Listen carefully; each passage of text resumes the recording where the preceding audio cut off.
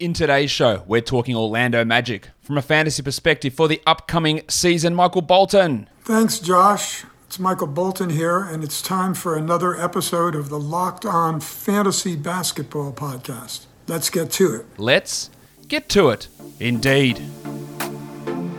You are Locked On Fantasy Basketball, your daily fantasy basketball podcast, part of the Locked On Podcast Network.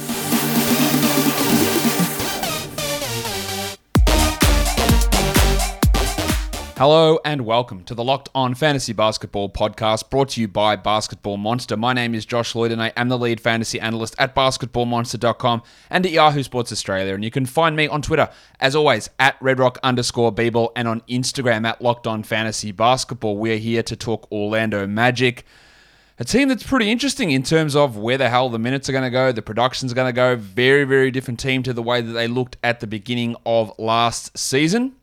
We're going to talk to Locked On Magic host in the next show after this today, so I'll be ready for that one to come out. But let's look at what this team looks like from a fantasy perspective.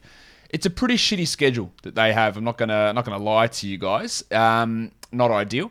They have 45 quality games, which is the absolute lowest in the league. And someone asked me, Josh, what's a quality game?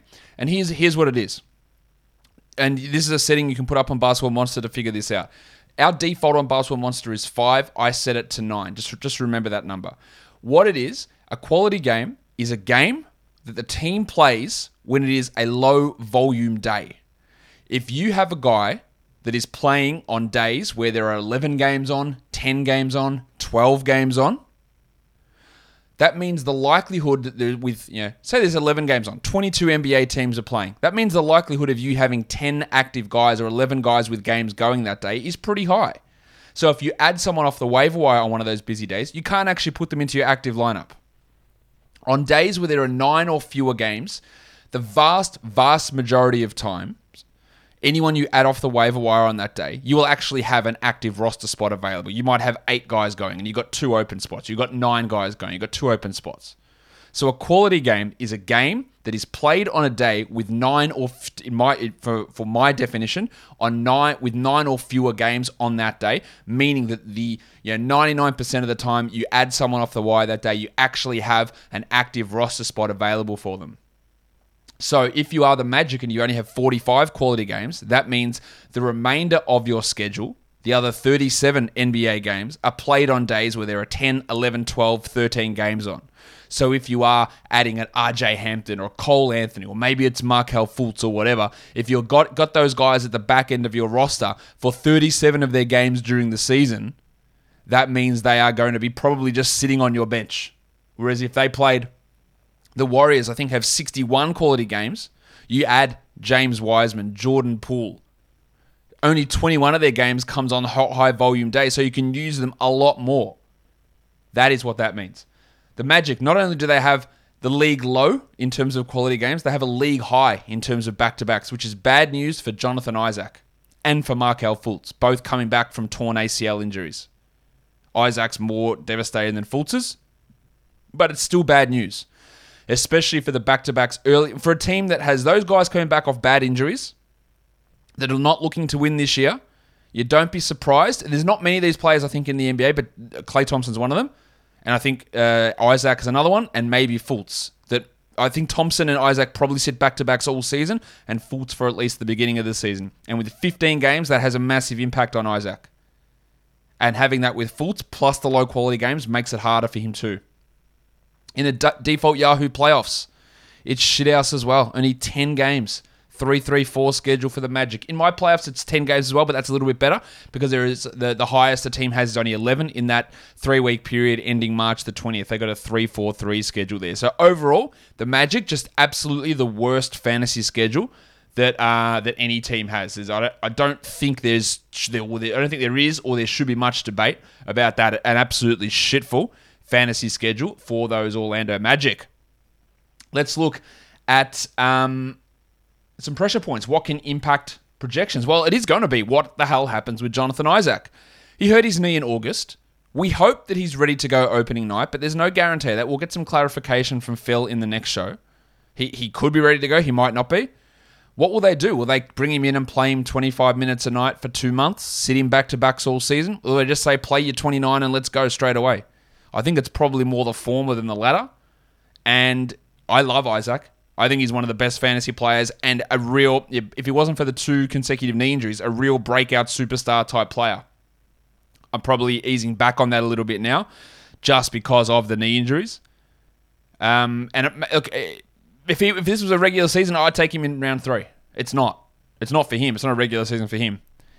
And that makes him really, really tough. And I wouldn't want to be spending on John Isaac all that early. Now, we're going to get to sleepers later on, and his name's going to come up. But be really careful. To me, he's like around 100, that sort of area you want to draft him, where if it doesn't work out, you move on. If it does, it blows through the roof. Like he's top 40. And that's the real interesting thing. The center rotation. I fully believe Wendell Carter Jr. is the best center on this team. But it doesn't matter if I believe it. It matters if Jamal Mosley believes it. If he thinks that Mo Bamba should play 24 minutes a night and Carter plays 24. Because if they play the same minutes, Bamba is by far the better fantasy option. I think that Wendell will get 26 to 28 and Bamba will get 20 to 22.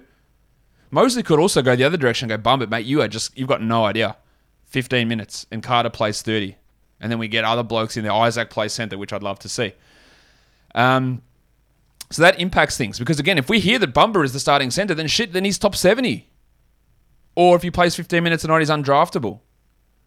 And then Carter plays 30 minutes. He's a top 100 guy. It is a real pressure point. Not to mention the guards and how Jamal Mosley views the point guards. Cole Anthony started last year. He thought he did pretty well. But to me, he's third in line. Behind a healthy Markelle Fultz and Jalen Suggs. Can he play off ball? Yeah, probably a little bit. But Mosley might not have that view. Mosley might think, well, him and Suggs are our starting backcourt, and this is what it's going to be moving forward. Fultz, whatever we get from him is a bonus. I think ideally they should, on this team, be looking at Suggs and Hampton as the backcourt of the future. But it doesn't really matter what I think. And Cole Anthony, if he is in line for a large role, which I think he will be at least early in the season while Fultz comes back, there is some short-term value. But yeah, Mosley's view might be very different on that. He might just see Anthony as that foundational guard along with Terrell Suggs, Jesus Christ, Jalen Suggs in that backcourt. So there are a ton of questions with this team and how everything is going to go down. Look, we just don't know. But if you have confusion around your TV, look, this might sound familiar. You've got one login for live sports. You got another that you watch your favorite shows. You watch highlights on your phone. Then you got your mates login for the other stuff that you need to watch. Maybe like a certain zombie show that was on last night, which is pretty bloody good. There is a solution to all of this hassle and clutter, and that is DirecTV Stream. And it brings your live TV and on-demand favorites together like never before, so you can watch your favorite sports, movies, and shows all in one place. That means no more juggling remotes and no need to buy another device ever again. And the best part, there is no annual contract. So get rid of the clutter and the confusion and get your TV together with DirecTV Stream. You can learn more at directtv.com. That's directtv.com. Compatible device required and content varies by package. All right, let's talk about breakout candidates. 1, 2, 3, 4, 5. I don't think that Mo Bamba has been good at all in his NBA career. I think he's been an absolute bust of a pick at number 6. Undeniably, when he plays, there are good fantasy numbers. There is an opportunity here under a new coach, heading into his 4th season, for something to happen for Bamba. I am not banking on it, but it is a breakout candidate. Because if they see it and they say, well, we want you to play these big minutes, then if you came back at the end of the season and said Bamba ended up as a top 50 fantasy player, I'd go, oh, shit, he must have started and played 28 minutes a night. It's not outrageous. So that's a real interesting scenario for me to see what they do with that center position. And Bamba is right smack bang at the top of that list as to guys that I want to see how they prioritize that rotation in preseason especially. I think Chuma Okeke is also another one. Missed his rookie season with a torn ACL. Started the back end of last season after Aaron Gordon and the Chief Al-Farouq Aminu were moved on from. And I thought he did all right. I don't think he's a guy that's going to handle big usage. Efficiency is probably going to remain an issue. I like how he does defensively. I think, the role at the end of last season for Okeke is probably not what he's going to be able to do moving forward, but there's a real chance here that he can establish himself as a starting 3/4, whatever it is, next to Isaac. It's also a chance he just comes off the bench and they go with Gary Harris or they go with Franz Wagner in that position. But Akiki's an interesting guy at the back end of a draft, same as Bumba. I like them in, say, round 11, round 12 for fantasy drafts. Probably more for category leagues and points leagues, especially for Akiki, who's not really a good points league guy. But interesting in those rounds, and then see what happens. Because they're both clearly got top 100 upside. It's just a matter of whether it gets there or not. And that's always the concern in fantasy, isn't it? Let us move on to fantasy sleepers. And let's start with the aforementioned John Isaac. Now, I don't know when you're watching this. If you're watching this today, September the 9th, John Isaac is ranked 285th on Yahoo. He has an ADP of 133 on Fantrax. His ESPN rank is 104, which I think is about right, given the concerns about injury and games played. I think that's about right. 285 is legitimate insanity. Right? There is no rationale at all. Now, his ADP on Yahoo is 130, so people are realizing this. I think 130 is probably still a little bit too late, but you're going to have to scroll down that list to find Isaac. Scroll down, put him in your queue, look at him in that 95 to 120 type range. I think that is absolutely fair for him, and understanding that if he does play 29 minutes a night, he'll smash the shit out of that. If he gets to 70 games, which I think is highly doubtful, he will smash that. But I don't know that he will. Terrence Ross is an interesting one. I think you have to think that he is going to get traded this season. But I also look at Terrence Ross, right, and go, last year he played 29 minutes a night. He was 127th ranked player. He's going to have to take shots. Aaron Gordon is gone. Nikola Vucevic is gone. Evan Fournier is gone. The diseased scrotum. The rotting scrotum. Evan Fournier. He's going to have to take shots. There is a risk that they deprioritize Ross, and he is moved on. But 208 on Yahoo, 217 Fantrax, 214. My guys, what are you doing? I have no problem taking Terry Ross with a last pick, or even a last pick in a 14th round. Pick 217. You're talking about 18-team leagues. No. Terrence Ross is better than that. The upside is low for sure, but he's better than that. It just doesn't make a lot of sense. Franz Wagner. Just another one to mention. He's ranked 661st on Yahoo. I do believe he comes off the bench, but he could start. I think you're looking at him as a 20-team league, 18-league guy. The fact that he's at 661, though, look, his ADP on Yahoo is 130. That's nonsense. Like, we're not doing that. But 661 means you've got to scroll down and you've got to go find him. I think Markelle Fultz is interesting. He's 201 on Fantrax. Now, on Yahoo, he's at 165, probably about right. 112 on ESPN, probably too high for a guy that's probably not going to start the season. But at 201 on Fantrax, a little bit of value there. Bumba, I've already talked about. He's at 186 on ESPN or 193 on Fantrax. That's ridiculous. You take him in around 120, 130 in that last round, second last round type area and see what you get. Bumba is at 148 on Yahoo. Totally fine. Absolutely the right spot. You grab him there, you see what happens. But those other rankings put him way out of 12-team league discussions, which is bullshit. Wendell Carter Jr. is at 150 on ESPN, and much like Bumba, like he's at 112 on Yahoo and 106 on Fantrax. That's probably a little bit high considering my unknowns, but I do think that Carter at 150, which ESPN standard is 10 teams, it's 130 players rostered. They've got him out of standard league consideration and like back-end 12-team league. I think he's better than that, so there is a bit of value there for Carter. And then RJ Hampton. It's crowded. Cole Anthony, Jalen Suggs, Markelle Fultz, Gary Harris is still there. Terrence Ross is still around, although I don't think Harris and Ross should be planning on long-term them being there. Hampton showed some flashes last year, but there is a real chance that he's the fourth guard in the pecking order behind Anthony, Suggs, and Fultz this season. Still, he's at 389 on Yahoo and unranked on ESPN and Fantrax. I'm not saying that we look at him as a 12-team league player, RJ. 18-teamers? Sure. Absolutely. 20-teamers? No worries. And a 389 ranking would suggest that you don't consider him in those leagues, and that would be false. Let's look at some busts. Not many here. And that's what happens when you have a team like the Magic where Yeah, there's a lot of uncertainty or unknown players that you don't get many players ranked too high. I think Jalen Suggs at 76 is a bit too high. Now, he could very easily get to that number. Yahoo's got him at 113. There's a bit of value in that. 102 on Fantrax, probably about the right spot. 76 at ESPN, you are taking him almost at best case scenario, and you are drafting him hoping that he's the 76th best player when it comes to March and fantasy playoffs. I just wouldn't take him at 76. I like what he can do, but again, they've got Fultz and Harris and Anthony and Hampton. And Carter Williams eventually is going to come back. Not that he's going to have any. Etwan Moore they just signed today. Not that, again, they're going to have impacts, but they're around. I like Suggs. I think he's their best prospect by far. But 76 is too high. And then Wagner at 139. Fantrax got him at 139. No reason to draft him. I said his Yahoo rank is 661. With Akiki and Isaac around. Ross still there. Harris there. I just don't think that Wagner is going to be worth that fly. There are plenty of other last round or second last round flyers that we can take that have at least a likelihood of beating that number. And I don't really think that France has that likelihood, unfortunately.